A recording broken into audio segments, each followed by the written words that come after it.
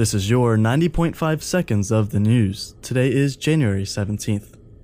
You'll see little, if any, sunshine today. Early showers will turn into steady rain later in the day.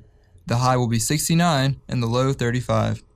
Infrastructure and K-12 education reform. That was South Carolina Governor Nikki Haley's call for action Wednesday night at her State of the State address. She also pledged to cut income taxes and keep the gas tax where it is currently. Haley addressed the recent criminal attack of the Department of Revenue. She said the department is better protecting its data and that the state will, quote, do better in the future. Nothing was mentioned about higher education in her hour-long speech. There are 3 sororities in the running to become a chapter at USC. The Office of Fraternity and Sorority Life has chosen the finalists after 5 months of searching to add one. They are Pi Beta Phi, Alpha Omicron Pi, and Alpha Psi Delta. The Extension Committee is going through the presentation process currently. They will base their decision off those presentations.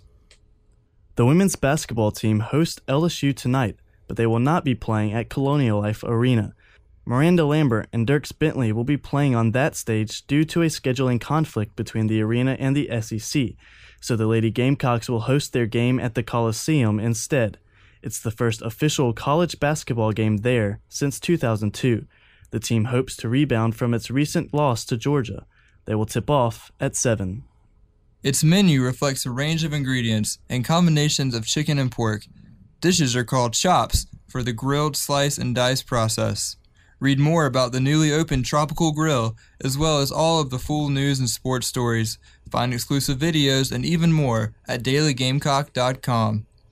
Austin Wayne Price, Paul Kritzman, 90.5 seconds of the news.